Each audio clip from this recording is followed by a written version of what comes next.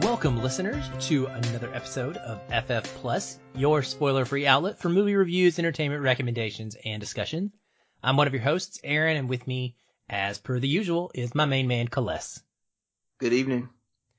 Kales, let's get right into it. So we have a few movies to talk about, and then we're going to hit you guys with some streaming recommendations again, like we did a few weeks ago. Seems to be a fun thing to do. Kales and I watch so many movies every week. I mean, probably 10 to 12, I would say, each every single week. And while many of those are definitely going to be new releases and movies of this year, we like to get our rewatches in, and we like to both explore movies that we haven't seen before and kind of fill in those blind spots. So it's always fun to throw out some of those as well.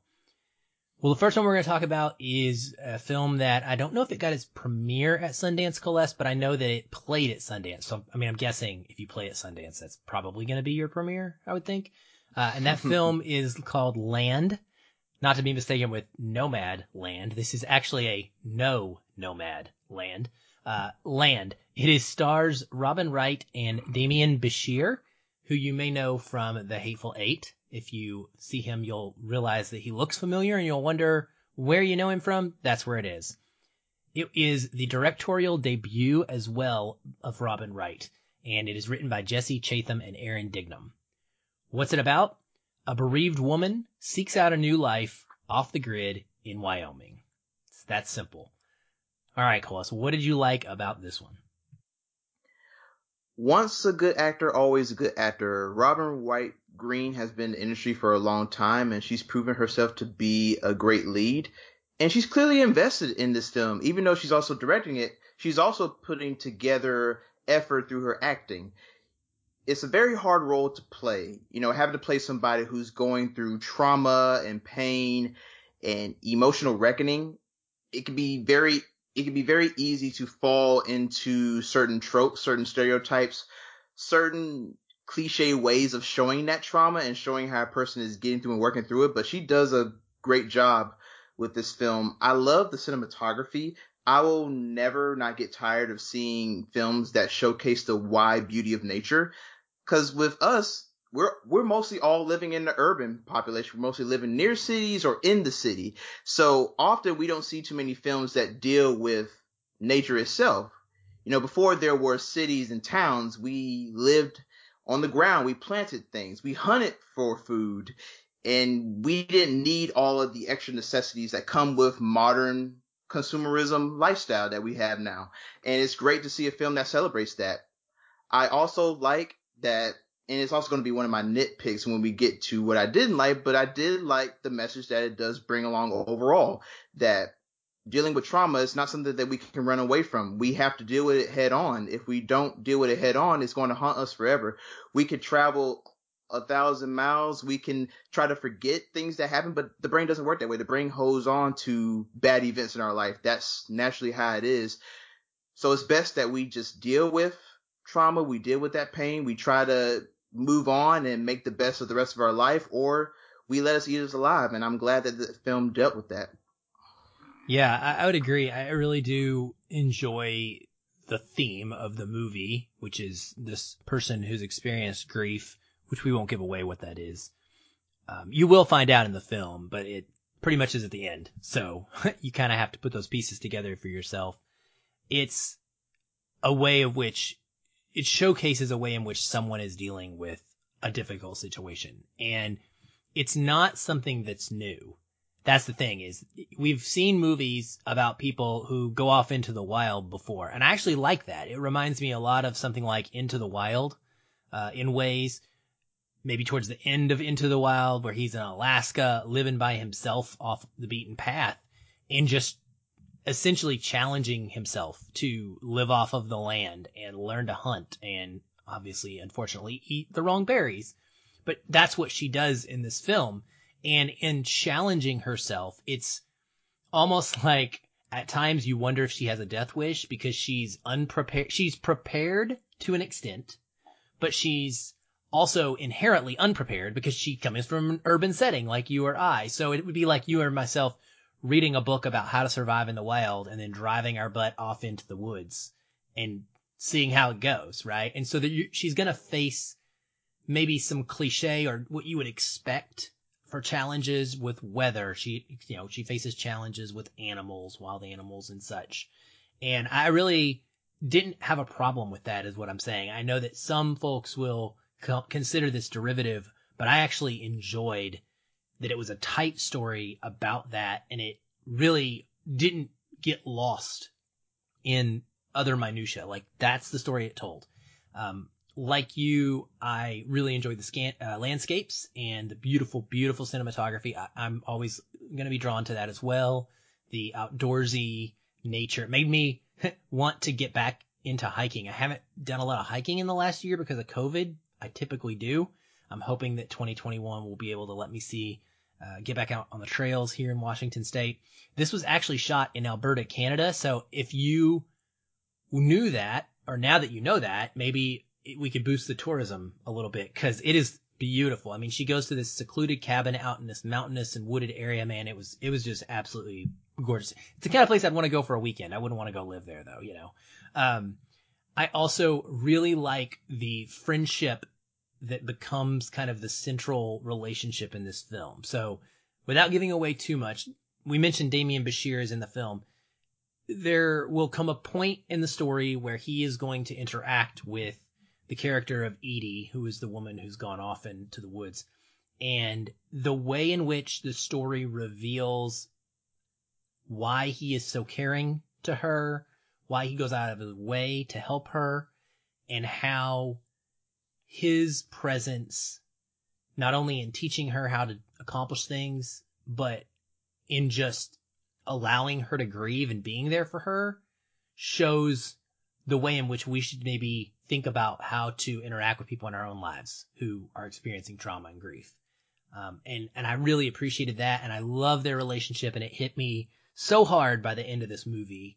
I was just kind of floored, emotionally speaking, by the build up to a certain point in the film where their relationship just became something really special for me.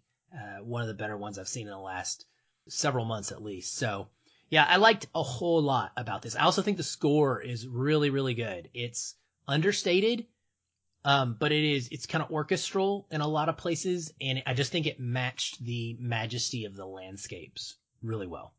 So, nitpicks. You mentioned nitpicks, Celeste. What did you not like about this one? It waits a long time to really let you in on what is haunting Edie, and even what's haunting Miguel, because you talked about their friendship and how they're able to connect, and it really shows that towards the end. But in the beginning, you're kind of wondering, okay, what do these people, what is their kinship? Like, what is their chemistry? What is really bringing them together? And you don't really get that until the last scene, which I will admit is very powerful, and it brought the film full circle for me, but the story just waits way too long to get to that point. And like you said before, in your likes, the film is kind of derivative. I mean, it's the same story that you see about a person who's gone through some trauma, and they're trying to make their way out of it. We've seen it millions and millions of times before. Not really a critique, but like you said, it's just a nitpick for me. And also, for me, the shortness, I mean, I would say that this would be a positive, but I kind of wanted to see more. I kind of wanted to see a little bit more backstory into Edie. I wanted to see more development into her character, because while Robin Wright Green has a great performance, her character doesn't really offer too much. It's almost a mystery trying to crack her, which may be purposeful, but I wanted a little bit more for her. I wanted a little bit more for Miguel, because by the end, they have a deep connection with each other, but they're not really established enough as characters for me to really care that much.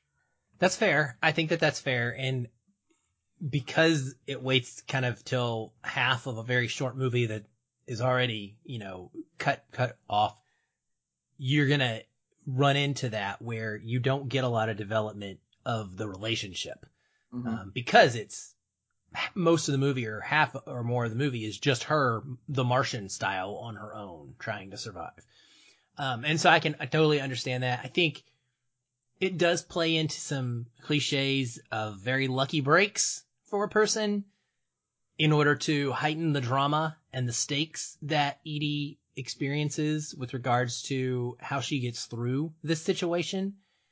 There are moments where I think reality would set in and she doesn't get through this, probably at least 2 or 3 times. But because it's a movie and we need her to move forward in the film throughout the length of it, things happen in order to successfully push that forward. And so you do need to suspend a little bit of your realistic authenticity brain cells to accompany the fact that it is, fiction, and it's meant to tell a story and it's meant to entertain to some standpoint. It's not a documentary, and this is not the way that everybody should go about trying to deal with their grief, because it's not going to end the way that it does for Edie. So that was a little bit of a letdown for me. And then the other thing I would say, my only real nitpick is I really love this film, but I will admit that in hindsight, and this can happen, it does not have anything memorable about it. And I find myself, this is one of the hardest things with my own personal rating scale, Colette, is that for me, memorable is part of what makes like a 4 and a 5-star movie for me. It's what sets movies apart from the rest. And you don't know that in the moment when you've watched a movie. Memorable by definition means you've got to get away from it for a little while, and I've seen that there's nothing in this that I can be like, oh man, I remember this one awesome scene. I remember the impact of the ending emotionally, but like, I don't remember any specific moments that are really special that stick out as memorable. And so I would consider that probably on the dislike side for me. That's the thing for me when I'm looking to rate a film. There's a difference between a 3-star and a 4-star for me. 3-star is like, okay, it's very good, and if it comes on TV sometime or one way or another, I'm going to sit down and watch it no matter where it starts or begins, but I kind of don't care where it starts. I kind of just want to see it for what it is. And 4 stars, like, okay, like this is a must watch. This is something I'll be like, I have to grab somebody in the street and be like, hey, go watch this right now. And with this film, like you said, it has no scene that really jumps out at you. There's nothing that is really calling for you to come back. Once you get that ending, then it's like, oh, okay. And then the next 2 days, you'll maybe have some fitments in your head about it, but you won't feel the urgency to really go back and rewatch it, or even to strongly recommend it to somebody. I would say for anybody who wants to watch this, like, watch it, but remember that it's not going to be something that's going to be pressing for a rewatch anytime soon. Yeah, you're hitting it perfectly. I rate very similar to you. Same thing that separates me in the 3 and the 4 range. And so I think, I kind of came away from this with a 4-star feeling, and it's really come back down to being a really strong 3-star feeling to me. And I don't even know why we're talking stars and numbers, because that doesn't matter as much as words we're saying here matter. I love this movie. I'm feeling it. I recommend it heartedly to everyone, probably a little more so even than you do. I think it's absolutely worth seeing. I think the craft is there. I love directorial debuts, and it's great to be able to see someone step out like Robin Wright and like show that she can have a talent as a director as well as an actress. So I definitely am feeling it, though. You recommend it? Oh, I'm feeling it. Okay. Thought so. Availability, this one will be in select theaters as of February the 12th if you would like to check it out. Next up, just in time for Valentine's Day, is The Map of Tiny Perfect Thing, a movie that I had Colette watch even though he's not particularly a fan of rom-coms. So this one stars Catherine Newton, Kyle Allen, Jermaine Harris, Anna McCamey, Josh Hamilton, and Cleo Fraser. I'll tell you right now, Josh Hamilton's role is like super tiny. So if you notice that name and you know who he is, and he's awesome, but he's not got a big role in this. It is directed by Ian Samuels and is written by author Lev Grossman, who is responsible for the very well received book series, The Magicians. What's it about? The film tells the story of quick-witted teen Mark, who is contentedly living the same day in an endless loop, whose world is turned upside down when he meets mysterious Margaret, also stuck in the same time loop. Mark and Margaret form a magnetic partnership, setting out to find all the tiny things that make one perfect day. What follows is a love story with a fantastical twist as the two struggle to figure out how and whether or not to escape their never-ending day. All right, Colette. I know that you almost balked a little bit when not at this one, but we had kind of floated the idea of rom-coms before, and you were like, yeah, I'll watch anything, but they're not my favorite genre. So I'm a little nervous, but how did this work for you? Yes, rom-coms can be difficult for me because for me, comedy, it has to be excellent for me to even be interested, because my sense of humor is that you got to hit me on your first try. If you can't hit me on the first try, then I start to get very disinterested. And that's what a lot of romantic comedies have been for me. There have been a few, like Friends with Benefits. I would say there's not too many, but Friends with Benefits is a notable one that I can think of right now. I can say that with this one, you shouldn't be shrouding in fear. I really liked it. It had the same feeling to me that Palm Springs did when I watched it last year. Because I came into there not expecting to really enjoy it, but I came away enjoying the elements of it. And this feels like this is a Palm Springs for the young adult teenage generation. I mean, it has good humor. It has great fantasy elements. It has some nice needed drama in there, and it has romance in there between these two teenagers who are on the cusp of being adulthood, but they're trapped inside this one day, like a Groundhog Day situation, which is funny because I've never seen Groundhog Day. Oh, my friend, you just said this, and and these films deal with that same time anomaly. You can't take that back. You just said it. It's in the universe now. The whole world now knows that you've not seen Groundhog Day. Yes. We gotta fix that. We gotta fix that. I mean, we should have fixed it on Groundhog Day. Reverse. Like, Groundhog Day just happened. We should have fixed it then. Anyway, you have homework. I'll let you continue. The universe would be reversed if I told everybody what films I hadn't seen yet. That's fair. But for me, the great thing about these films is not necessarily within the romance or the comedy aspects, but figuring out how people are going to work themselves out of a time travel anomaly. I really love the scene towards the end of the film where they're showing Margaret, and they're showing, I'm trying to think of what the guy's name was, his character's name. Yes, when they're showing Mark and Margaret, and they're figuring out, okay, what do we need to do to break ourselves out of this anomaly? And I really love those scenes because it presents a challenge, and I love seeing problem solving in film. It makes the stakes a little bit more higher, and it also makes the time travel a lot more entertaining to process. It's not something you have to think about too hard. It's very simple, and it's just very delightful to watch. I found myself really loving the message that it brings along as well about appreciating the day in and day out chaos of life, because both of these lead characters, they talk about it. We're stuck in the same day. We're kind of living with being able to do what we want, but we're not exactly growing. We're not exactly accelerating to a new level. We're kind of just stuck in a loop. And it had me thinking about how some of us live life on a routine basis where nothing extraordinary or different happens. We're just stuck on a loop doing the same thing over and over again. It can be very demoralizing, and we can feel worthless doing that. And this film shows us that we have to find the tiny perfect things that are around us. We have to appreciate, showing compassion to a stranger, or seeing different things that we've never seen before, doing things we haven't done before. Not just waiting for a time anomaly to make that happen, but making use of that every day. And this film was wonderful for bringing that message along, especially for young people who need it. Yep. I'm so glad that you liked it. So glad, because it really surprised me and landed very well. And I'll admit, I'm a mark for this stuff. No pun intended for the character's name. I love young adult rom-coms and drama stories that hinge on a movie that has a ton of witty, snappy dialogue that is intelligently written. And that is what we see here. It feels a lot like a John Green type novel where the characters, luckily these are not teenagers. So we're not watching kids. I think we're watching like college kids. Mark is an art student. So I like that about it because it kind of elevates it up. It gives it a little bit more honesty, where these same actors you might see normally in older films playing high schoolers, and it wouldn't quite feel like it fit. But here you get a little bit better feeling about it because they're actually adults or young adults. So I like that.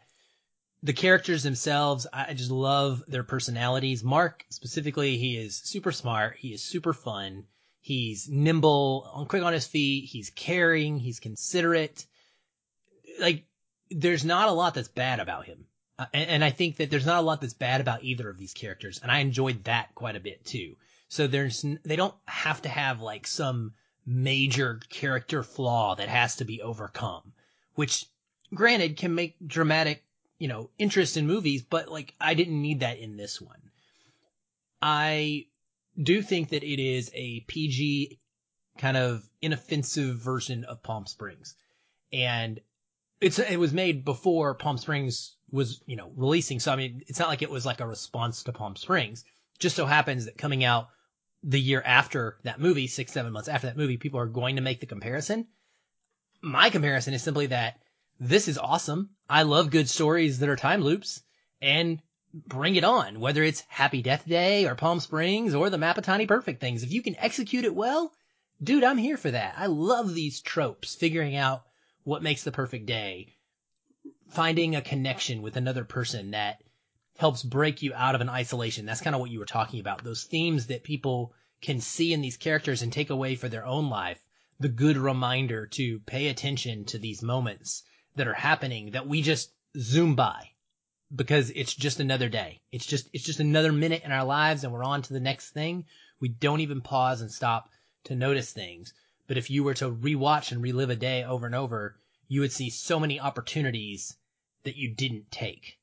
And I think that that's awesome to always have in the back of your mind, right? And this movie reminds us of that. And then it's great chemistry. I think that the chemistry between the two leads is super important. I like the fact that they aren't movie stars yet, so I don't even know the male actor. I can't put him in anything immediately. Catherine Newton, I know from Detective Pikachu. She was the lead actress in that. But really, she hasn't had a major starring role either. And I believe that helps this movie quite a bit. It makes it feel more authentic to me. If you had put two actors that were like, you'd put like a Timothée Chalamet and a, Saoirse Ronan or whoever in this same story, it wouldn't have worked because they would have had this gravitas about them that we would have come in with expectations and like predisposition of their other characters we'd seen them play. And instead, I just got lost in who these two characters were. The map itself, the titular map of Tiny Perfect Things, it's a sickly sweet cliche thing that I ridiculously loved. It was like this, I'm 100% moved by gestures like that personally. And I think that it fit really well in this movie because it was created by an art student. So it's an expression of his character development and the person that he is in the film. And then Margaret also has a little backstory that sort of serves as a mystery throughout the film. And boy, when you find out what is fueling Margaret's specific way of going through this day over and over, it's a gut punch. And it's a powerful gut punch that many folks will be able to relate to big time, I think. And so I loved it. I loved everything about it. I'll just say my dislikes right up front.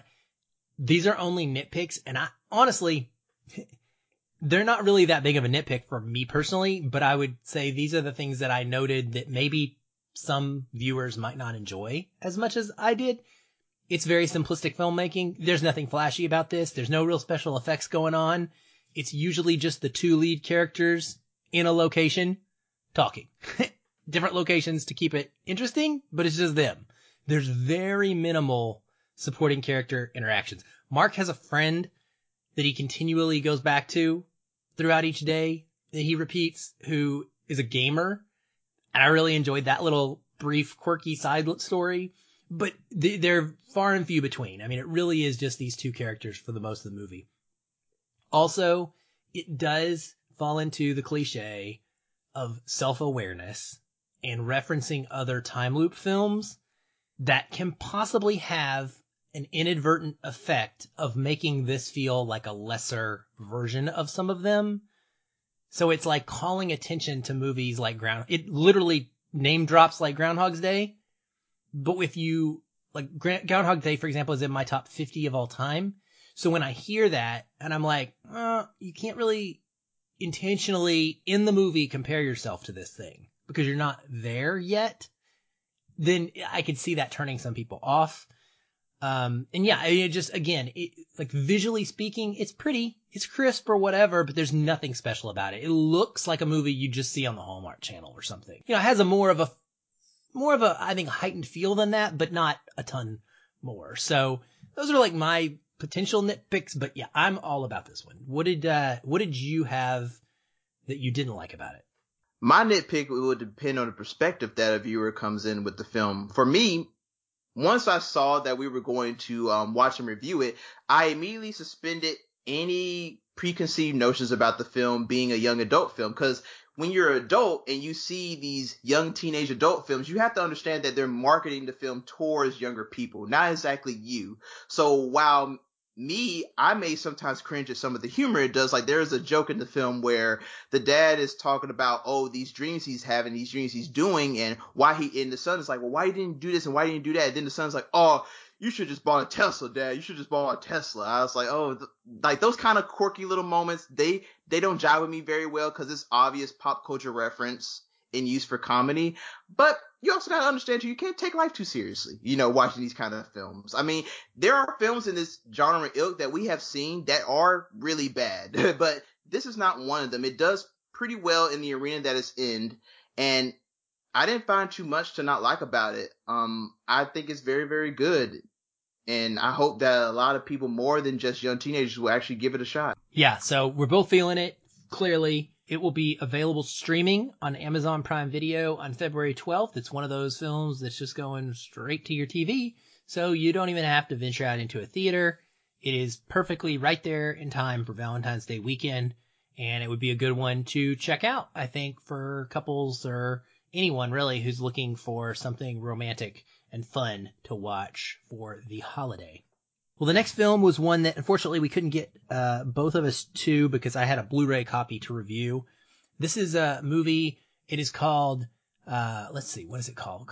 It is called Zhangzia, and I'm going to pronounce it correctly one time and then I will pronounce it incorrectly a bazillion times after that. But it's called Zhangzia, essentially, and it is a prequel to the international blockbuster Ne Zha from 2019, and it is the second chapter in the magical Fingxin cinematic universe. This comes from China. It is directed by Ting Qing and Li Wei.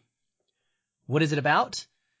To earn his place amongst the gods, Celestial Army Commander Zhang Zia must vanquish a terrifying fox demon, threatening the very existence of the mortal realm. After learning the creature's fate is tied to that of a young girl, Zhang Zia disobeys heaven's edict and spares the demon, resulting in his banishment to the mortal realm. 10 years later, he is given one more chance to complete the task, and Zhang Zia must decide, is joining the ranks of the heavens worth the price of one innocent life? This is an animated film. In China, it is actually called Legend of Deification. So if you go looking for it like on Letterboxd or something, you have to look up that title, not Zhang Zia, which is the title of the Blu-ray disc that I got. For me, I had seen the previous film, Ne Zha, a couple years ago, and it is a very beautiful film with striking animation that leans much more childlike. There's got a lot more humor in that one. It's got fart jokes. It's got actual kid is one of the main characters, like a child, toddlerish, a couple of kids actually. And so I liked that one a lot. This movie, it is set in the same universe and it is not really tied to the previous film. So I'll start off really with this. This ends up being a dislike because the problem with a shared universe, what they're trying to do here is create a Marvel-like situation. China really wants a franchise like that. And this animated series of movies was potentially going to be that. It is based off of a series of, or the story comes from a book called Investiture of the Gods. It is a 16th century novel that revolves around the fall of the Shang dynasty and the rise of the Zhou dynasty around 1000 BCE. It features a bunch of myths. It features a bunch of deities, gods, monsters, and popular legends. So essentially what this universe is doing is taking different stories from it and then putting them to the screen. But the characters aren't like crossing over, at least in not the first two at all.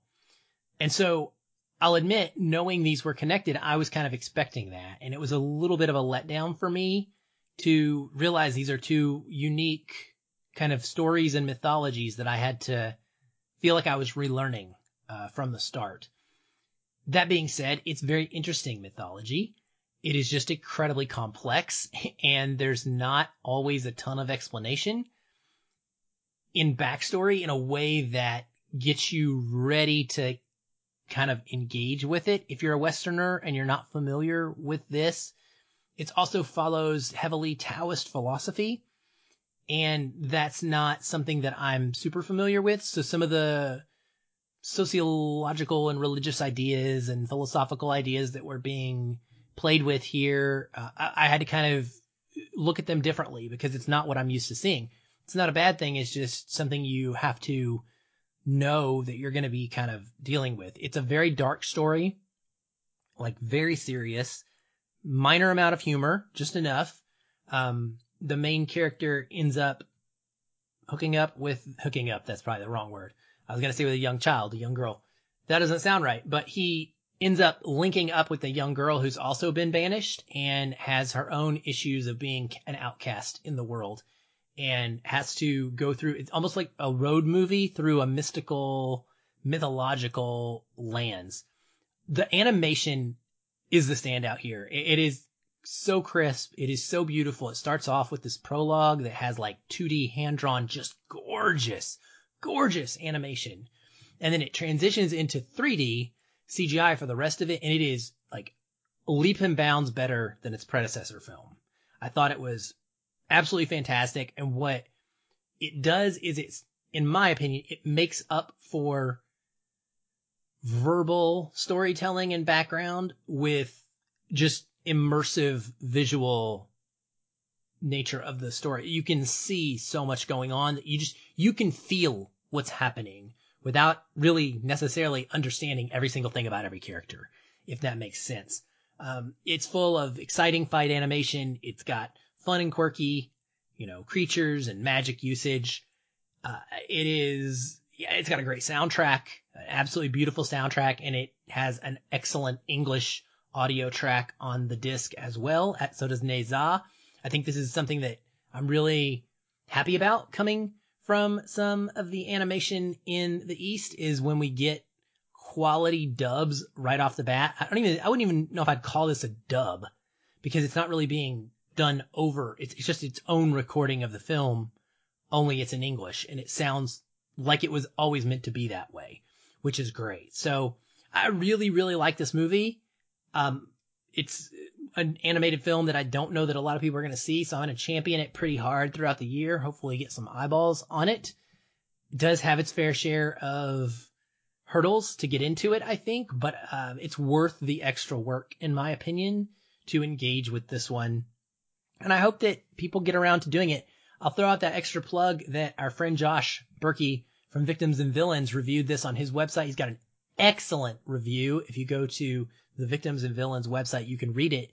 And he basically felt literally almost exactly the same way I did about it. So we both are pretty big fans of the movie while acknowledging that you're going to have to come to it and you might have to do a little work if you're a Westerner expecting a typical Disney experience, but that it is worth that effort. This is on digital, Blu-ray, and DVD as of February the 9th. And the first film that I mentioned in the Fingxing cinematic universe, Ne Zha, is actually now streaming on Netflix if you want to catch up with that. Well, last but not least, Celeste, we're going to just drop a couple of real quick streaming recommendations. What have you got for the people? So first one I have up is Steven Soderbergh's 2011 action thriller Haywire. I, on a whim, on a random Saturday afternoon, just took a chance on this. And for me, action films really only need to do one thing simple. Just show me great fighting, great explosions, great gun battles, intensity. Just give me that and I'm good to go. It doesn't need to be anything Oscar-worthy or anything complex. Just give me those simple ingredients and I'm good. And this one delivered. Steven Soderbergh has a way of being procedural with his films. The films I've seen of him, he has a good way of just making sure he doesn't let them go on too long or doesn't even let them feel like they're too short. They're just the right amount of time. And this action film was the same way. He was able to make Gina Carano a viable action star. I mean, she's not hired in this film for her acting, because the one nitpick I have about this film is that her acting is kind of dull and she has no personality. And these are the same complaints I've heard from people from her character on The Mandalorian, which I haven't seen yet, but that's what I heard. But in this film, she does what she does best. She can do the stunts. She can do the fight choreography. She can take the hits, and it's great and very invigorating to watch. I love the score by David Holmes. It felt like a nod and a throwback to the 1970s action thrillers like spy and espionage films. And it's very short too, so you won't have to worry about being there too long. I think it's under 100 minutes, or I think 95 minutes. It's on Netflix. It's going to leave there by the end of the month. So if you are interested in watching this, get there quickly. Last one I had was a recent one I just did today, Shutter Island by Martin Scorsese and Leonardo DiCaprio. I had seen this film when it first came out in February 2010, but it had been a decade since it had passed on, so I wasn't able to remember most of the details about it. But it's a dark and disturbing psychological thriller, not really horror, because most of the aspects are dealing with mental health and the way that we treat people who are in institutions, and also the way that we can sometimes deal with trauma, as far as being able to become so delusioned and not accepting what is reality, and then creating a new fantasy life for us to live where we don't have to face those issues. And that's what we see from Leonardo DiCaprio's character in this film. And this is one of his best performances I've seen from him. Not among the highest height. This is not something I could put towards Once Upon a Time in Hollywood or Titanic or even The Departed, but it's a great Leo performance. And Scorsese, he's been able to do any genre imaginable. If you want a comedy movie, he can do that. If you want a social commentary, he can do that. If you want a thriller, he can do that. If you want even science of action, he can do that as well. And he makes the film very creepy by the use of a very ghostly score. The way the cinematography is very dark. It's not very lit. And when it does get bright, it's very overexposed to the point where it's kind of hard to watch, but it's mimicking the effects that this character named Teddy is going through. He is sent on this island to look for a missing girl that escaped from a state institution, but he eventually finds himself in this maze where he's unable to really figure out what's going on. He feels that there is something more sinister going on this island under the guise of this psychiatrist who is saying that he's found a new way to deal with the mentally ill. He's found a new method, but the method that Leonardo DiCaprio's character is suspecting is something more dark. But there's a nice little sleight of hand that happens towards the end of the film, which might hurt some people's reaction to this film, but for me, it worked very well. It's on Netflix as well, and I would say if you are a big fan of Scorsese, a big fan of Leo, and even Mark Ruffalo, because he finds himself in this film as well, then definitely give it a watch. And if you've already seen it, episode 246, we covered it last August with our friend Zoheb Ali from the Midnight Double Feature podcast. So if you've seen it, you need to come check out that episode because it was fantastic. And Zoheb brought the fire. It's one of Patrick and I's favorite episodes from last year that we did. I haven't seen Haywire, so there you go. I'll throw out my own blind spot. I think mine's less egregious than Groundhog's Day, but it is a blind spot nonetheless. Well, my recommendation is a film that just kind of stealth dropped on Netflix the other day. I've actually been on a Netflix binge recently. I watched like 3 or 4 of them new ones today, and I liked quite a bit of them. So I'm just going to plug both of our Letterboxd accounts. If you want to know what we're watching on a regular basis, follow us there. Mine's Aaron L. White, AARON, ELWHITE, and Celeste is Black Nerd Magic. So if you follow us on Letterboxd, you'll be able to track all these movies that we're watching and our feelings as we go. But the one that stuck out the most was this movie called Space Sweepers. And I was like, okay, there's another Netflix movie that is about space, and it's just some dumb, terrible, poor CGI invention that they throw out there because they're trying to pump out like quantity over quality.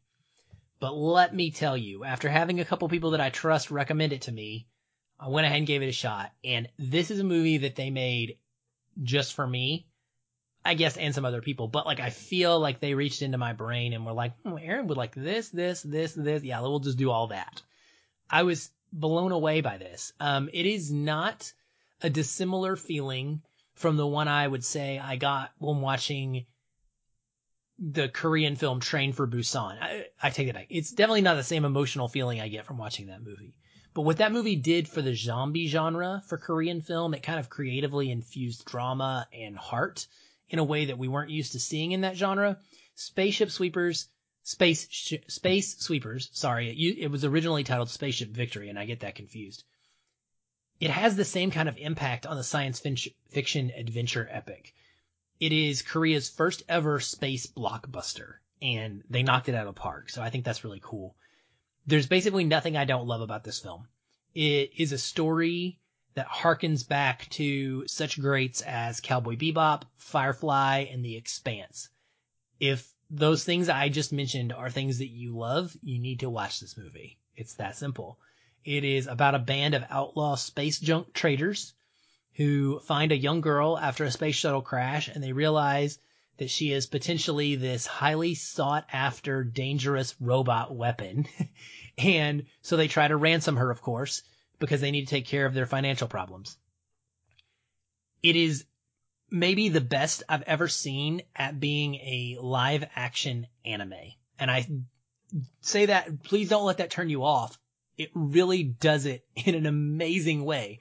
I mean that the villain feels anime. He's like exaggerated in that way, but not in a way that is out of place in this world.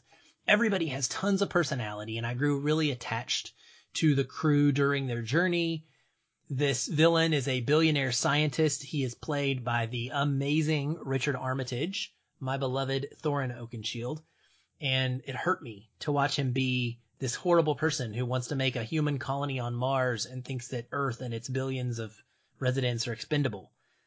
It has this broad world building about this movie that is happening outside of its little specific story within the characters and this robot girl.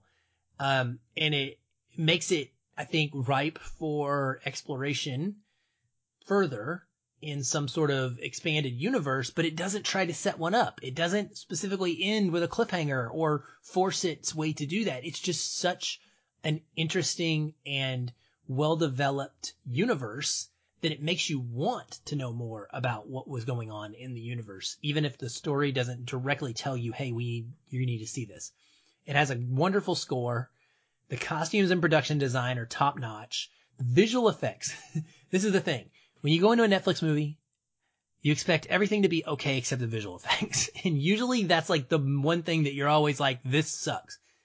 Dude, I'm mad I didn't get to see this in IMAX or something. The visual effects are phenomenal. Like, top notch. CG. It's gorgeous. It looks awesome. It has everything you could want. It has your quiet human moments. It's got jaw-dropping galactic dogfights with like fleets of different spaceships attacking each other. It's got explosions. It's got hand-to-hand martial arts. It is awesome. Like, I wanted a 4K copy of this instantaneously. So bad. I'm hoping that they make one. And I went to my awards tracker and just started like putting it in every category for SFCS awards in 2021 because I was like, man, it could compete there. It's also got a really excellent dub. This one is a dub, not like Zheng Jia that I was talking about earlier, where it feels like it was filmed. This is clearly like a dub. Netflix will play the dub automatically, but it's serviceable and it didn't distract from watching it in any way. And I think what's cool, Kales, is that there are like 6 language options for this movie. I don't know if Netflix does that on every single movie that they have, but the fact that there's that much accessibility to me is a bonus because it just makes the movie, like I said, more accessible for viewers. If you are turned off by watching a 2-hour and 15-minute long space epic and having to read the whole thing, don't. Listen to it in English and enjoy it. You know what I mean? Whatever makes you the most comfortable, watch the movie that way and experience it that way.